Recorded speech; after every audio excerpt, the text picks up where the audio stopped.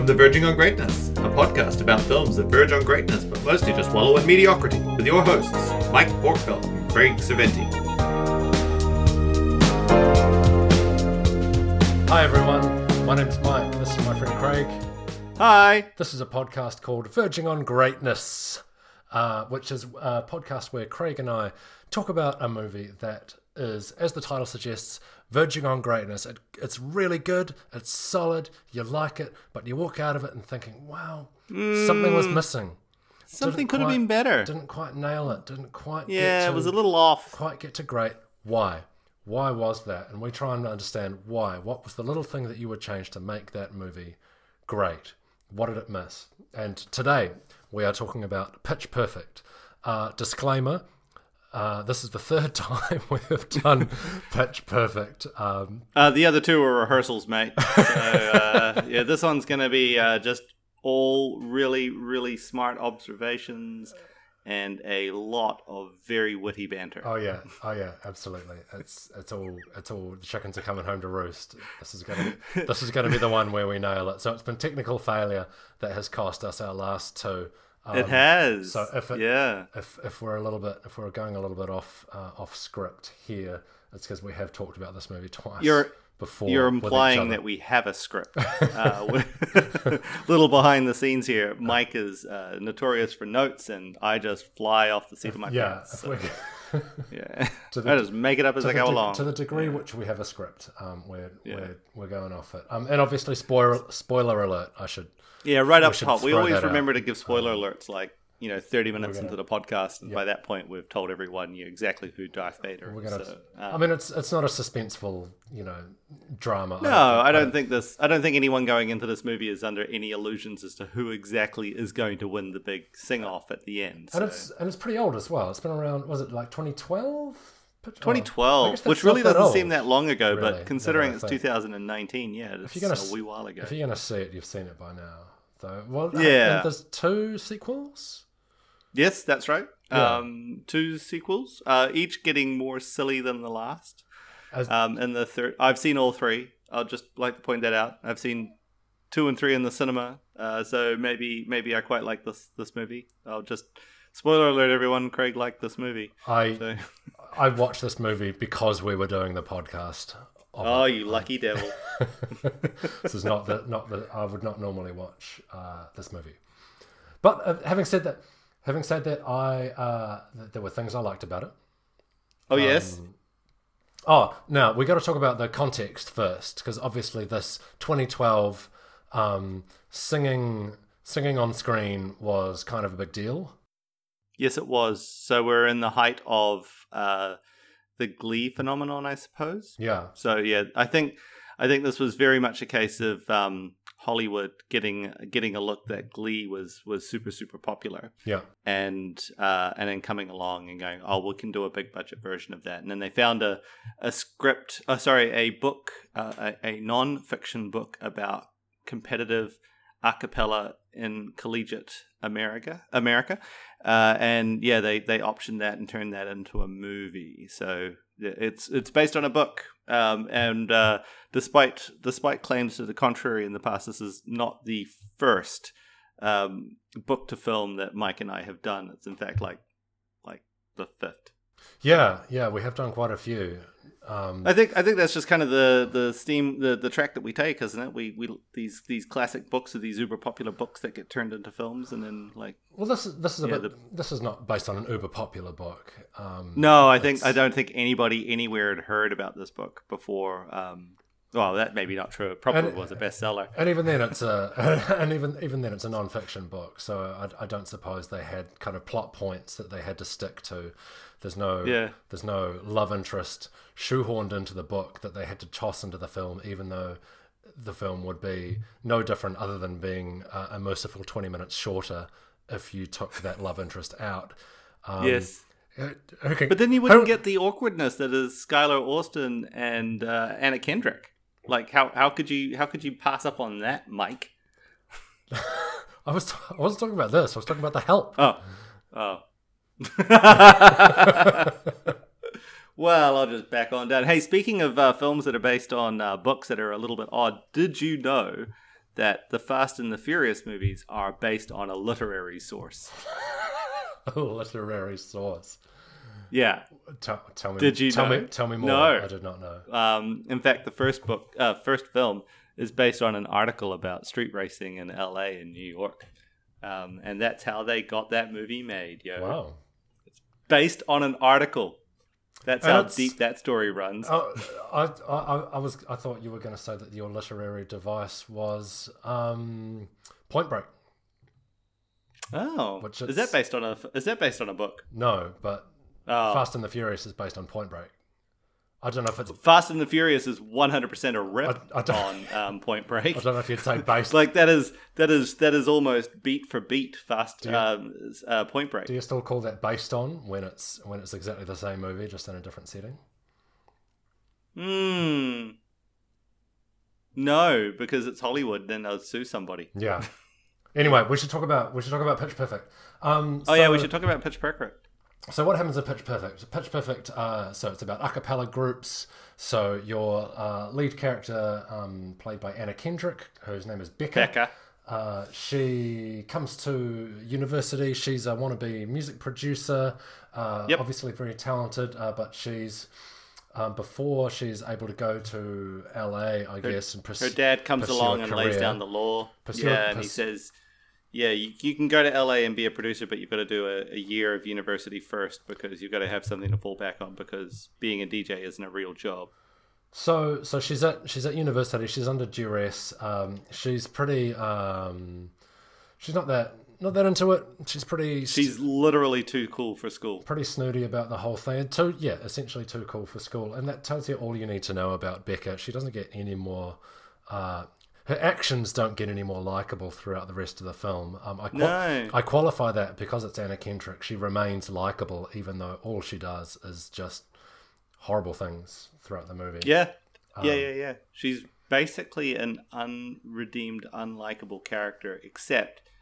played by anyone else than Anna Kendrick, she probably would not be a likable character at all. It's only through Anna Kendrick's performance do you come away from it even remotely sympathizing with her. Yeah. And Anna Kendrick and her tank tops. Her multitude of tank tops. This movie stars Anna Kendrick and her collection of tank tops. And some eyeshadow. A lot of eyeshadow. So she pitches up at this university. She's pretty frosty on it for a while, and finally her dad twists her arm and says, "You're not filling your part of the bargain if you don't actually engage. I'm not. The deal is not for you to just drift through. You need to actually do some shit." And, engage with people. So she gets a job she volunteers at the radio, the university radio station, and she also joins. Well, she auditions for the a cappella group, what are they called? The Barden Bellas. Barden Bellas? The Barden Bellas. The Barden Bellas. So the all-female a cappella group. So she auditions. I think you're selling it a bit short. She's stalked by Brittany Snow into a communal changing area and made to sing, while Brittany Snow stands there and assesses her naked. Yes. Yeah, that's true. I'd forgotten that scene. How could you? It's hilarious. that is quite good. Okay, yeah. So apparently this Barden University, which is where Becca is going, Anna Kendrick's character, is so rife with a cappella groups. There's two a cappella groups. There's the Barden Bellas, the all-female ensemble, and then there's the Treble Tones, which is the all-male ensemble. And the Treble Tones also feature our kind of, antagonist, played by, his name escapes me right now. Very, very funny guy. What is his name? We're off to a great start here, people. What's the character's name? He's the lead bumper, Adam Devine. There you go. Bumper. Yeah, Adam Devine is our somewhat protagonist. Yeah. And so that's how cool this school is. Yeah. They've got two a cappella groups. And one's all boys and one's all girls. And one's all girls. It's a male-female battle of the sexes. It is. So she rejects the call initially. They really strong arm her into auditioning, and even when she does turn up to audition, they get instructed to audition by preparing Since You've Been Gone. Yep. Kelly Clarkson. By Kelly Clarkson. So naturally, Becca prepares an original piece. And naturally she accompanies it with percussion on a cup because she's auditioning for an a cappella group. Of course. So she sings it. I mean, I'm giving it shit, but it's a great piece. It's effective. Oh, the song's great, and she does it well. It's effective. It's effective cinema. I guess I'm being a bit tongue in cheek because if you actually look at what she's doing, she's being a complete ass, and one would say in the theatre world a diva. And naturally they let her in, and then are surprised when she displays exactly the same behaviours around not being a team player and shocker, right? going out of her way to make it all about her. Absolutely. But I guess at this point you would kind of say that she is the antagonist, and really it is her journey, and she goes from being like this this lone wolf to being a team player, and that's her character arc, I guess. Yeah. So the leader of the Bellas is named Aubrey. Have you got the actress's name off your dome? Her name is Anna Camp. Anna Camp. There you go. Yeah, she is amazing. She does that role very well. Plays the same person. And she was also in The Help. She was also in The Help. Yeah. So, little behind the scenes here. Look, folks, we were going to record The Help and Pitch Perfect on the same day, but then I had technical difficulties and we lost our recording for Pitch Perfect. So it was Anna Camp double feature by accident. So. So the auditions is the first turning point. So she gets let in. She gets accepted into the Barden Bellas, along with a group of kind of misfits, a ragtag group. You would say a ragtag group, and they do a nice job of making that ensemble feel kind of interesting and packing it out with interesting enough comic characters. I think we talked last time about how not only does this fit in with Glee, but it also fits in with Bridesmaids. Follows after Bridesmaids as a female heavy comedy, and so I think Bridesmaids really laid a path for Pitch Perfect to include this ensemble of oddballs, oddball female characters, which normally you don't see. Normally you get one or two quirky females. But they really pack them in here, which is nice. It makes for it. They do it well, and all of the casting is really good. All of the actresses carry those roles really well. Bridesmaids was only a year earlier, and it was so I guess Bridesmaids came out in 2011, and so it would have been in production. I don't know, for at least 6 to 9 months before, so you figure it was being made in 2010. Yeah, I don't know if interestingly enough, Rebel Wilson was in both. I'd forgotten she was. Yeah, we didn't mention her. So you meet her. You actually met her earlier. She turns up. At the open day where all of the various social groups at the and kind of extracurricular groups are advertising their wares, and there's some kind of comic scenes with Rebel Wilson kind of improving and with mixed success. If the IMDb trivia page is to be believed, apparently Rebel Wilson didn't bother with a script. She just improvised most of her lines and had everyone in hysterics. Yeah. I'd say that's on brand for Rebel Wilson. So one of the things you find out, they let her know once she's in the Bellas is that the troublemakers are the mortal enemies, and there is nothing worse that you can do than have sex with a troublemaker. So they introduce this Chekhov's gun. You know she's boning a troublemaker at some point in the movie. Or as in the film language, you're not allowed to have a treble boner for a troublemaker. So one of the many I don't know, bad puns this movie makes. It introduces the world to the "Aka, excuse me," and I think there's a couple other Aka moments where it but you could apparently just add Aka to the beginning of everything. So like Aka what? Aka, excuse me. Hilarity ensues. I guess they wanted to make it a thing. It probably took off in some areas of Midwestern United States. Spoiler moment here, everybody, but I actually think that kind of works because I heard people for ages in certain circles going, excuse me, and it took me ages to work out what they were freaking talking about because I did not see the first film in cinemas. I saw it on video after the fact, and when I came to it when certain types of theater people I'm probably mostly referring to musical theater types would start referring to things as excuse me, and so that's how I got to this film because the social meme, as it were, had made it back to me. So Becca's already and you're at this point you already know who the lucky troublemaker is going to be. It's Jesse, played by Skylar Astin. So he is Aston, sorry, not Austin, not the city. It's Aston, like the car. He's also he works at he volunteers at the radio station as well, and so they do some low level flirting. She's actually as sticking to type. She's a complete ass to him.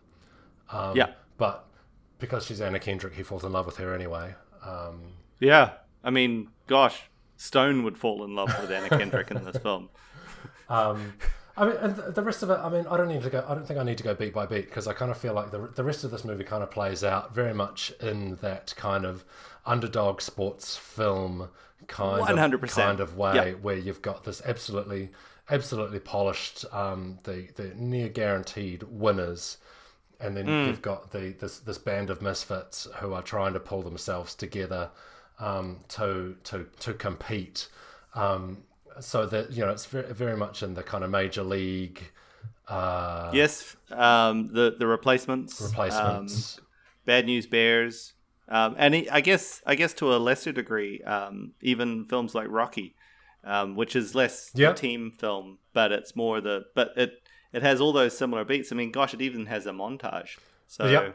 Throughout the montage. So they hit their highs and lows as they're on their way to, they're trying to, they step through various stages of the competition as these movies go, and things go up and things go down. Anyone who's watched Glee will be familiar with the regionals and then sub-regionals and then nationals and then the various levels of the competition that seemingly in each week in Glee that they're trying to get through to.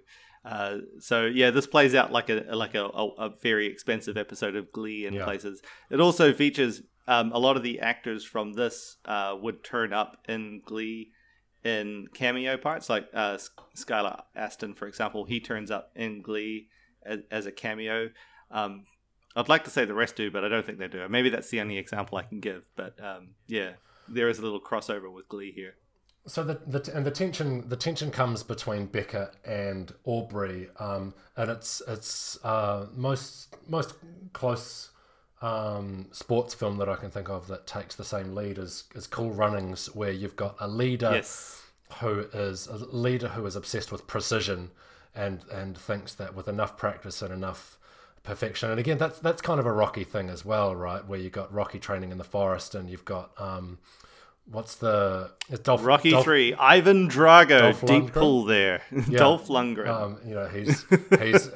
He's got all the technicians around him measuring his heart rate, and which is a complete reverse. I mean, this is the 1980s America, and it was meant to be Russia, and Russia's this technological powerhouse, and then in Rocky, oh god, don't get me started. Rocky 3, it's an amazing film, and then you've got Rocky. He's like going back to roots and back to basics, and he's jogging through the snow, and Ivan Drago's lifting, sensors and equipment and computers, and he's like, "Oh, I'm Ivan Drago," and So cool. Dolph Lundgren. So cool run. Amazing. Cool runnings. You've got the Jamaicans who are trying to emulate the Swiss, who are the military efficiency, and Would you say Swiss precision, like a clock? Swiss precision. You would.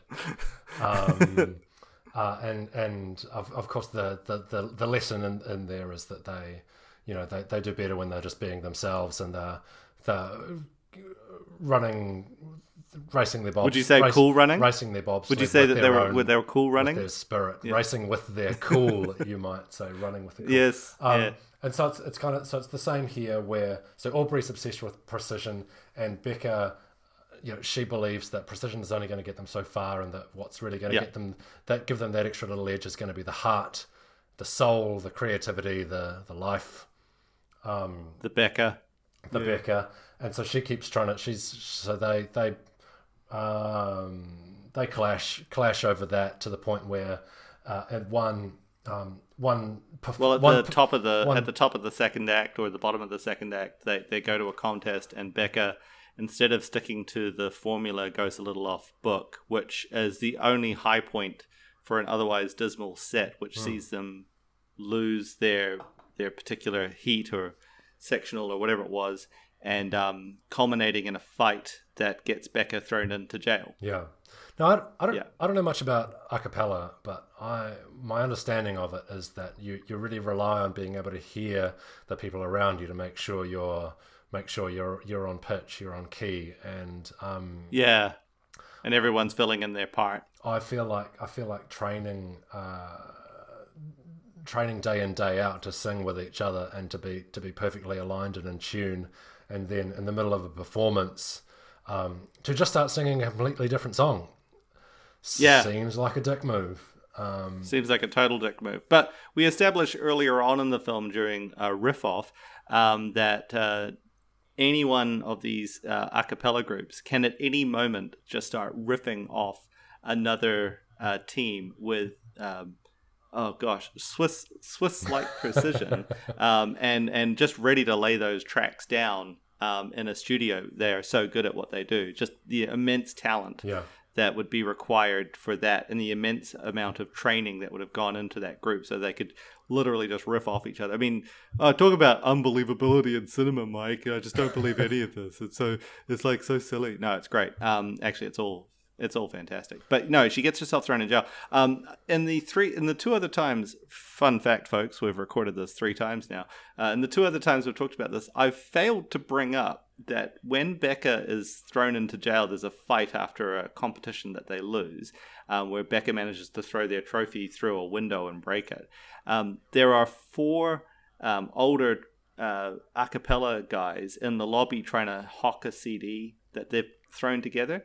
And it's a cameo moment for Donald Faison, Jason Jones, Joe Lo Truglio from Brooklyn Nine-Nine fame, but also Hamar Superstar. And I had forgotten that I even knew who Hamar Superstar even was until I looked up this frickin' movie credit. It's like, that guy looks so familiar. He looks like a porn star from the 80s. What's that guy, the one from the 80s? He looks like a hedgehog. And I think he is called the hedgehog. He's kind of a tubby sort of porn star. Ron Jeremy? Yeah, Ron Jeremy. That's right. He looks like Ron Jeremy's younger brother. Who the hell is he? He's one of the guys. So there's 4 guys outside in the lobby. No, but who is he in real life? Hamar Superstar. Yeah. He just released a couple of songs. He's got a couple albums out there, and he was kind of famous just for being Hamar Superstar. So he's a legit singer, and he's got a legit musical career. But yeah, he became kind of famous in the late 90s, early 2000s, I guess, just for being this totally weird Ron Jeremy looking guy, right? Complete with the hair and the balding, and with the long hair, curly hair, just the weirdest guy. But yeah, not a bad singer, and had a couple songs that charted. But yeah, Hamar Superstar. I don't know why I've managed to fail to bring that up, but I just thought I should. So So she's tossed in jail. So that's the kind of all is lost moment.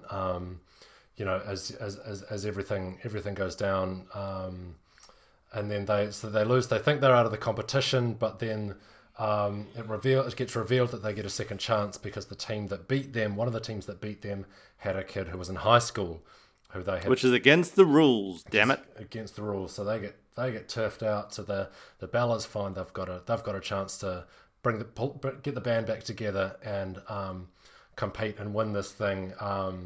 Becca's out. They've turfed her out, but she finds out that they're coming back together, and she turns up to find them wrestling on the floor, and it's a chaos. So the Bellas get called back in, and Brittany Snow, Chloe, she goes against Aubrey's wishes to not have Becca back and calls her back in anyway. So there's already a little bit of a challenge for the leadership of the Bellas.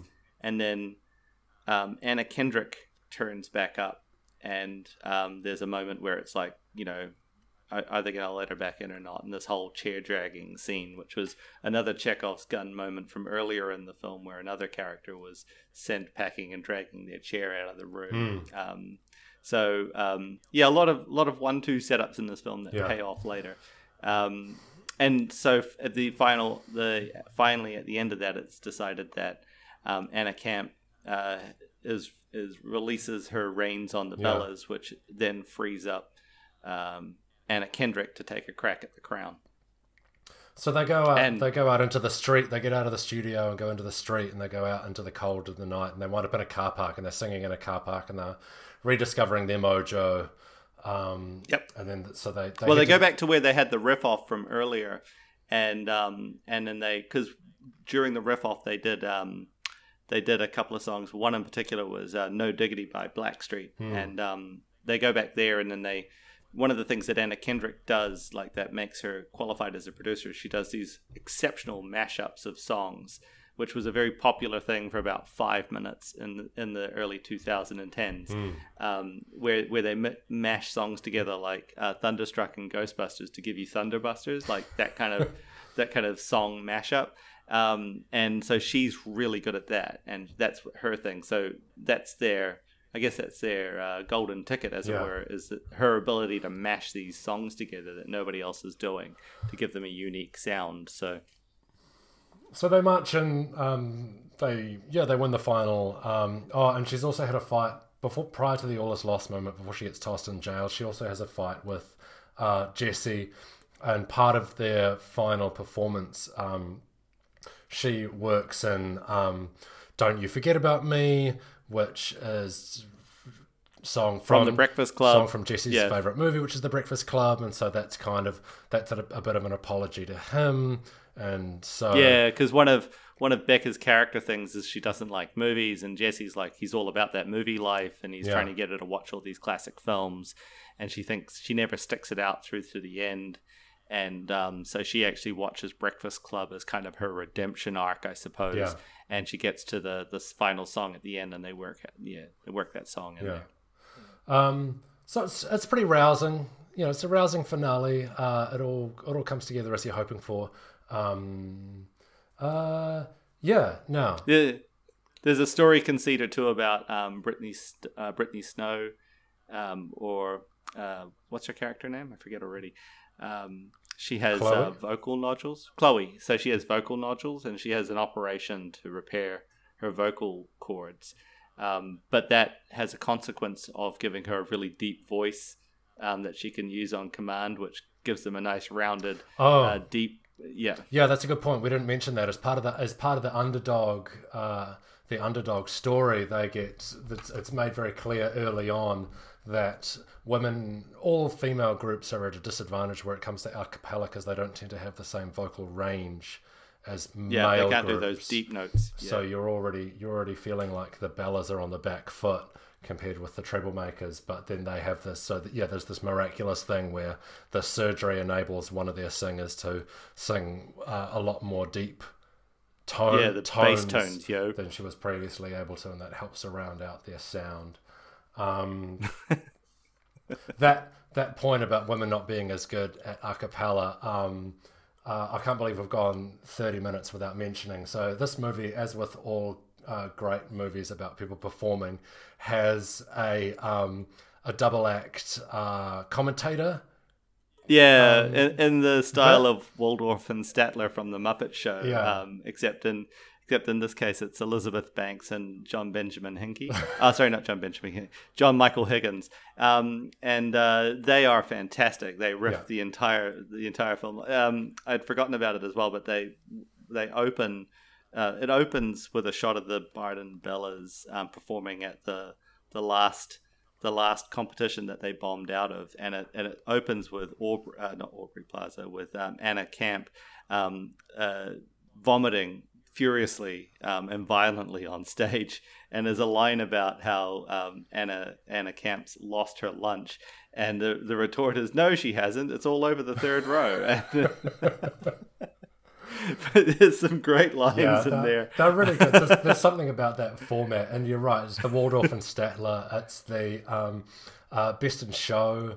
Well, he is from Best in Show, so they have that's kind of what makes him famous. Just John Michael Higgins. Yeah, they have absolutely killer commentator pair in that as well, and it just gives you free reign, because you don't have to. Your characters don't have to obey any rules. They can say absolutely anything when they're in these commentator roles. So they have the man, he's casually sexist, and they wildly sexist. They casually abuse each other. It's really great. So when he's describing the fact that women are at a disadvantage performing a cappella, he says women are about as good at a cappella as they are at being doctors. Which is a pretty... I shouldn't be laughing at this, but it's hilarious. He is the pair of them are just hilarious. Even the closing lines about, I would never have believed it in 1,000 years, and she's like, well, that's because you're a raging sexist. But it's just so casually delivered. It's hilarious. I guess it's something about the tone that they have to maintain when they're commentators. Like everything that they say, the words, that's got to be where the comedy comes from. The words don't match the tone of what they're saying. But it's gold. It's brilliant. They take their opportunity. They take that pie that's tossed up in front of them, and they just hit it out of the park. They're great. Oh, there's a couple of great lines in there. Like one of them's there's a line about the Bard and Bellas went deep into the archive for that song, and she goes, John, I remember singing it with my own a cappella group, and John goes, what group was that, Gail? And she goes, the Minstrel Cycles, John. Well, that's an unfortunate name, he retorts. It's just this line after line of these. and from an all-female group, Gail, I could never have called this one. Never. Well, you're a misogynist at heart, so there's no way you would have bet on those girls to win. Absolutely, he comes back with. So good. And there's something about a man singing as a woman. There's a line about something about a man singing like a boy to make the woman feel like a girl. There's some great line. It's fantastic, because I think they steal the show. They're great. So should be no surprise that she's one of the producers as well, Elizabeth Banks. Yeah, Hollywood unsung heroine, if you ask me. So what don't we like about this movie? Nothing.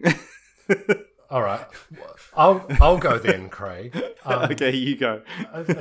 In case you haven't seen through my web of subtlety, I don't like Becca's character. She's really unbearable. She's like, on paper and objectively, she is. Here's a great way to put it. Objectively, she is an awful character. If you boil her down to the parts and to her actions, she is on paper and on screen meant to be an unlikable character. And I think I touched on it earlier. But if it had been played by anyone else other than Anna Kendrick, it would have been a lost cause. But Anna Kendrick has got charm and charisma for days, and I find she'd, dare I say it, she would play Hitler, and you would like her doing it, and you'd love her for it. So, but it's like around halfway through, I found myself just wondering: does she even like music? All it seems to do is make her miserable every time she is engaging in any sort of musical activity. It just seemed to bum her out. Like, well, she certainly seems to be a bit of a music snob. Like, she definitely has an opinion on what constitutes good music. Yes. And a cappella is definitely not it. And it takes you a little while to come around to loving it. So, I guess, but yeah, no, you're right though. Her character on paper, and very just brilliant casting, if you ask me. Anybody else would have played that, I don't think this movie would have worked. Yeah. It's purely down to Anna Kendrick being Anna Kendrick that this movie even remotely works. Where was she in her career at this point? What was there a springboard into this? Yeah, I think she had done In the Air a few years earlier, and so Up in the Air. So she was already, by this point, she's already Academy Award nominated. Right. Anna Kendrick. So and she was in Scott Pilgrim vs. World as a small part. Okay. She was in Twilight. I think she's in Twilight she's in Twilight a year before. She's in 2011, she's in Twilight. Yeah, so looking at her IMDb credits, like she is already a big name by this point. Okay. Yeah, she's in Twilight in 2008. She's in Up in the Air in 2009. And then she's in The New Moon, The Eclipse, and Scott Pilgrim in 2009 and 2010. So yeah, she's a big name by this point. Certainly ready to run her own show, which is exactly what she does. Yeah. Another thing I thought about as I was watching this is it's a bit of a weird sort of hodgepodge of different types of comedy. Although I appreciate the fact that they it was still a relatively new thing to pull together a comedy movie with an all-female cast at this point, and to that degree they did a really good job. It is kind of a bit of a weird mix. You've got the really over-the-top gross-out humor of those vomiting scenes where you point that. So the prologue is that vomiting scene with Aubrey. And it's something that she does throughout with the whole, she's keeping it down. Like, that's her character though. She's so packed in tight and she's so in control at all points that, and she has that catharsis moment at the bottom of the second act where the bottom of the third act where she then vomits on command. Yeah. In an unbelievably large puddle of vomit. Large enough for someone to actually do a vomit angel. A vomit angel in it, Lily, who speaks in a very low tone throughout the entire film, but says some incredibly creepy things, like she lights fires to feel things, and she ate her twin in the womb. That's what I mean. So you've got this gross out humor of the over the top vomiting. You've got the creepy kind of unexpected humor of this character who says these unusual things. You've got a little bit of a rapey Esther Dean, who clearly wants to drug Alexis Knapp, Cynthia Rose and Stacey respectively, and like it's that weird sort of like. There are moments in this where it's just like, oh, okay, you're going there with this, cool. So, but then there's also the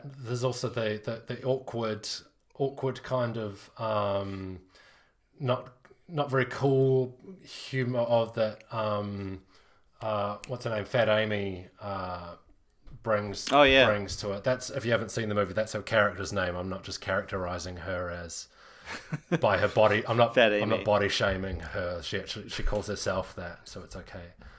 So other people. That's Rebel Wilson's character. She brings that kind of that awkward, off the cuff, improvised sort of comedy, but also fair element of physical slapstick as well.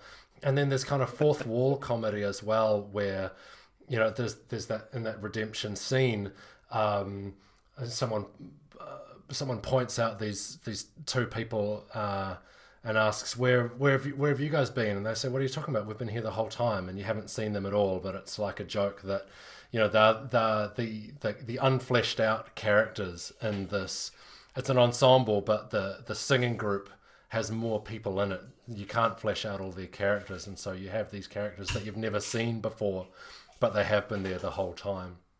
Yeah. So there's some element of that as well, and it makes for kind of a, I don't know, it just makes for a little bit of a bit of a mishmash of different types of comedy, which did make me feel a little bit like it didn't know quite what type of comedy it was trying to be. Like they've just kind of scattered it around. So, have you seen much of what Kay? So, one of the writers on this is a woman named Kay Cannon, and I've only just recently, since us attempting to record this last time, and me watching it again. Sorry, not watching it again, but coming up on this time. I've recently been introduced to the TV show New Girl, which is produced and written by Kay Cannon. I'm not sure where that fits into this timeline. Whether she did this before or after. Hold on, I might have to look that up. But Kay Cannon, that's very much her kind of style, where it's like you've got a whole bunch of different things coming together at once. You've got this Friends style comedy with like the various people living together, but at the same time you've also got this kind of really off the wall humor, which in New Girl the lead is Zooey Deschanel, friend of the podcast, Zooey Deschanel, and she hold on one second. Amazing podcasting. Yeah, amazing podcasting. I'm definitely going to edit that out. Just note that down. 4140. There you go. 4140. Yeah. So she definitely that's definitely her shtick, and she does this sort of she's also responsible for Girl Boss. She's a writer on 30 Rock, so she's definitely got comedy chops. Yeah. And I think that's kind of her thing. That's like what she likes to do. Okay. She likes to, like, I guess much like Becca wants to mash music together, she wants to mash comedy styles together. And I think that maybe that's a little bit of the writer coming through in the story. Maybe, I don't know, that's my interpretation. But she's definitely a very funny writer. She's definitely got jokes to tell. Yeah. And I mean, 30 Rock went on for ever. Yeah, and so 10 over 10 seasons. I think 66. I don't know. I've never actually watched a single episode of 30 Rock, but it seemed like it was forever on. Yeah. At least 7 seasons, I think. So at least, according to IMDb, 7 seasons. Yeah. So yeah, she's a funny lady, and the director as well. I don't actually. This is another reoccurring theme for us here at Verging on Greatness. We pick these movies typically with directors that kind of really didn't do anything before or kind of really didn't do anything after. So the director is this chap called Jason Moore, which is kind of funny. It's a movie about women, written by a woman, produced by women, directed by a man. An issue they fix up in the sequels, which I think one of them is even directed by Elizabeth Banks. But he comes back for the sequel, but he doesn't do the third one, which I definitely think is Elizabeth Banks. Yeah. I could be well wrong on that one. No, he doesn't come back for the sequel. He's a producer on the sequel. So, before this, he did Brothers and Sisters. He did TV shows, Everwood, One Tree Hill, and Dawson's Creek. And then after this, he does Trophy Wife. And a TV series, and then Sisters in 2015, and Stay Tuned, the movie, in 2018. Okay. I'm sure you're well familiar with all of those films and TV shows. Classics, yeah. But yeah, I just think from a production point of view, like it's a solid film. It looks good. It sounds good. It's edited well. It's shot well. I mean, the entire cast is compelling and charismatic. I don't think there's anyone missing a beat here. There's no one that really stands out. I do have one more. I do have one more nitpick to make. Go on. With the script, which is the antagonist Bumper. He disappears before the climax, so he actually leaves the Treblemakers. There's a scene in the third act, halfway through the third act before the big finale, where they're all chilling out, and he just turns up and says, "See you later." See you later, douchebags. You're selling it short. It's a bunch of them sitting in a hot tub watching some scantily clad women on television pretend to clean. It's just a couple of dudes in a hot tub, just to show you how cool they are. And then Bumper turns up to tell everyone he's going on the road with John Mayer. Yeah, he's going to be singing backup for John Mayer. so he's not present. So they have to fill his space. He creates space for Jesse's roommate, whose name is Benji. And he's played by Ben Platt, Tony Award winning. Ben Platt. And he's the kind of his job in the movie is to make Jesse seem a little bit more likable and centered. So like he's the Uber Jesse, the Uber geek, who is even more geeky than singing a cappella, and he does his own magic act. Just to make Jesse seem a little bit more relatable, even though he is an Uber geek himself.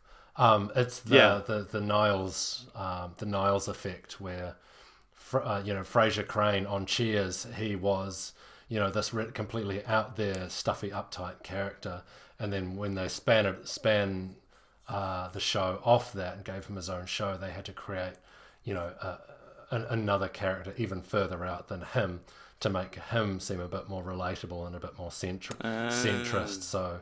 So they had added Niles in there, and so Benji kind of does the same to Jesse and makes him seem a bit more straight and a bit more likable and relatable than he might have been otherwise. But yeah, and so he comes on, so he gets this redemption where he's had a pretty hard time, Benji, but you don't get that. Bumper wins in a sense. He gets exactly what he wants. He gets a touring. He doesn't get any sort of comeuppance that I recall. He gets this touring gig. Does that fall through? Does John Mayer fall through? No. He just disappears. We never see or hear from him again. Yeah. Which is a bit weird, because you kind of want him to either fail and have egg on his face, or you want him to be beaten fair and square by the Bellas, because he's been such an antagonistic presence the entire time, throughout the entire film. And I find it, that is a little bit, what's the way to describe it?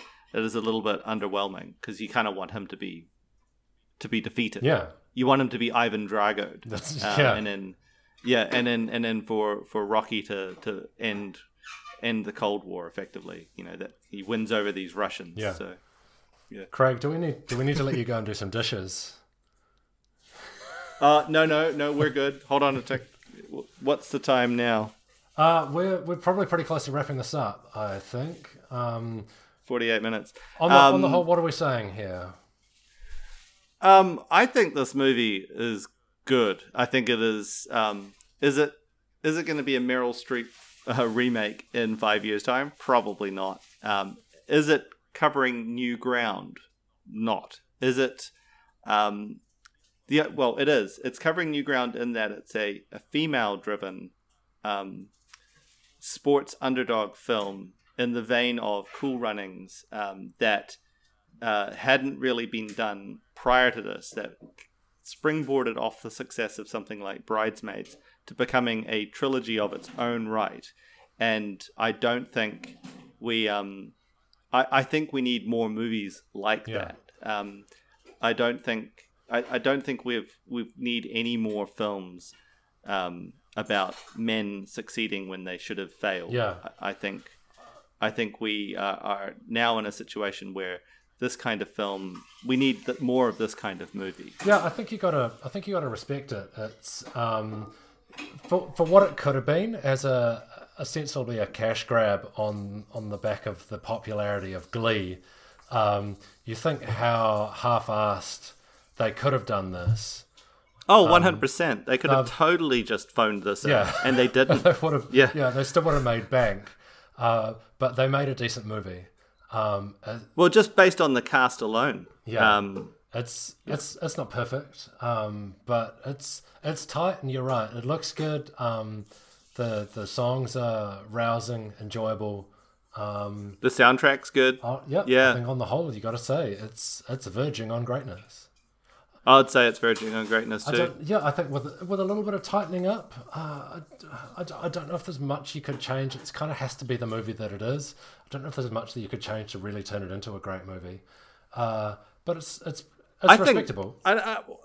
Because one of the things that doing this podcast means is you go back and you look at these films critically, I suppose, or rather than just being a passive participant. You go back and you look at some of these films and you just get to assess how well they stand up. This film stands up. Like, I watched it when it came out. It was topical then. It fit in with that whole Glee zeitgeist that was just everywhere at the time. And then now you've got... you don't really have anything like that on television now. I mean, Glee closed down rather tragically. One of the lead actors on that died of a heroin overdose mid-season. Wow, really? I forget his name, but he was actually dating hold on, I'll bring it up. It's worth talking about. It's also worth talking that Skylar Astin and Anna Camp met and got married on the set of this film. But yeah, they got divorced some years later. But Glee, I forget her name. Leah Michelle is her name. And his name was, he died of a heroin overdose. Corey Monteith. And you watch it back now. Like, I watched most of Glee just recently, within the last 2 years, and it's just tragic to know, because him and Leah Michelle were an item in real life. They were an item on the show, and he dies of a heroin overdose. And you just watching the show going, oh God, they would have been a couple by now. And then I can't remember if it was mid-season or just at the end of. It was terrible. But anyway, that's not this. That's something else. But, right. Yeah. Verging on greatness. What are the sequels like? So they're a bit of a mixed bag. The second one is really just kind of more of the same, except they go to the world a cappella competition. And funny you should bring up Cool Runnings. The villains in the second one are the German a cappella team. So they're all dressed in black, and they're the super proficient Kraftwerk kind of experience you'd expect, and they're the villains. And there's Jesse is still around, and Becca actually has a producing job, but she's more or less told in the opening minutes that the mashup thing that she was doing isn't going to cut it in the real world, and she has to go and make nice with DJ Khaled, and he has to like her. And that's the third one. And the third one, the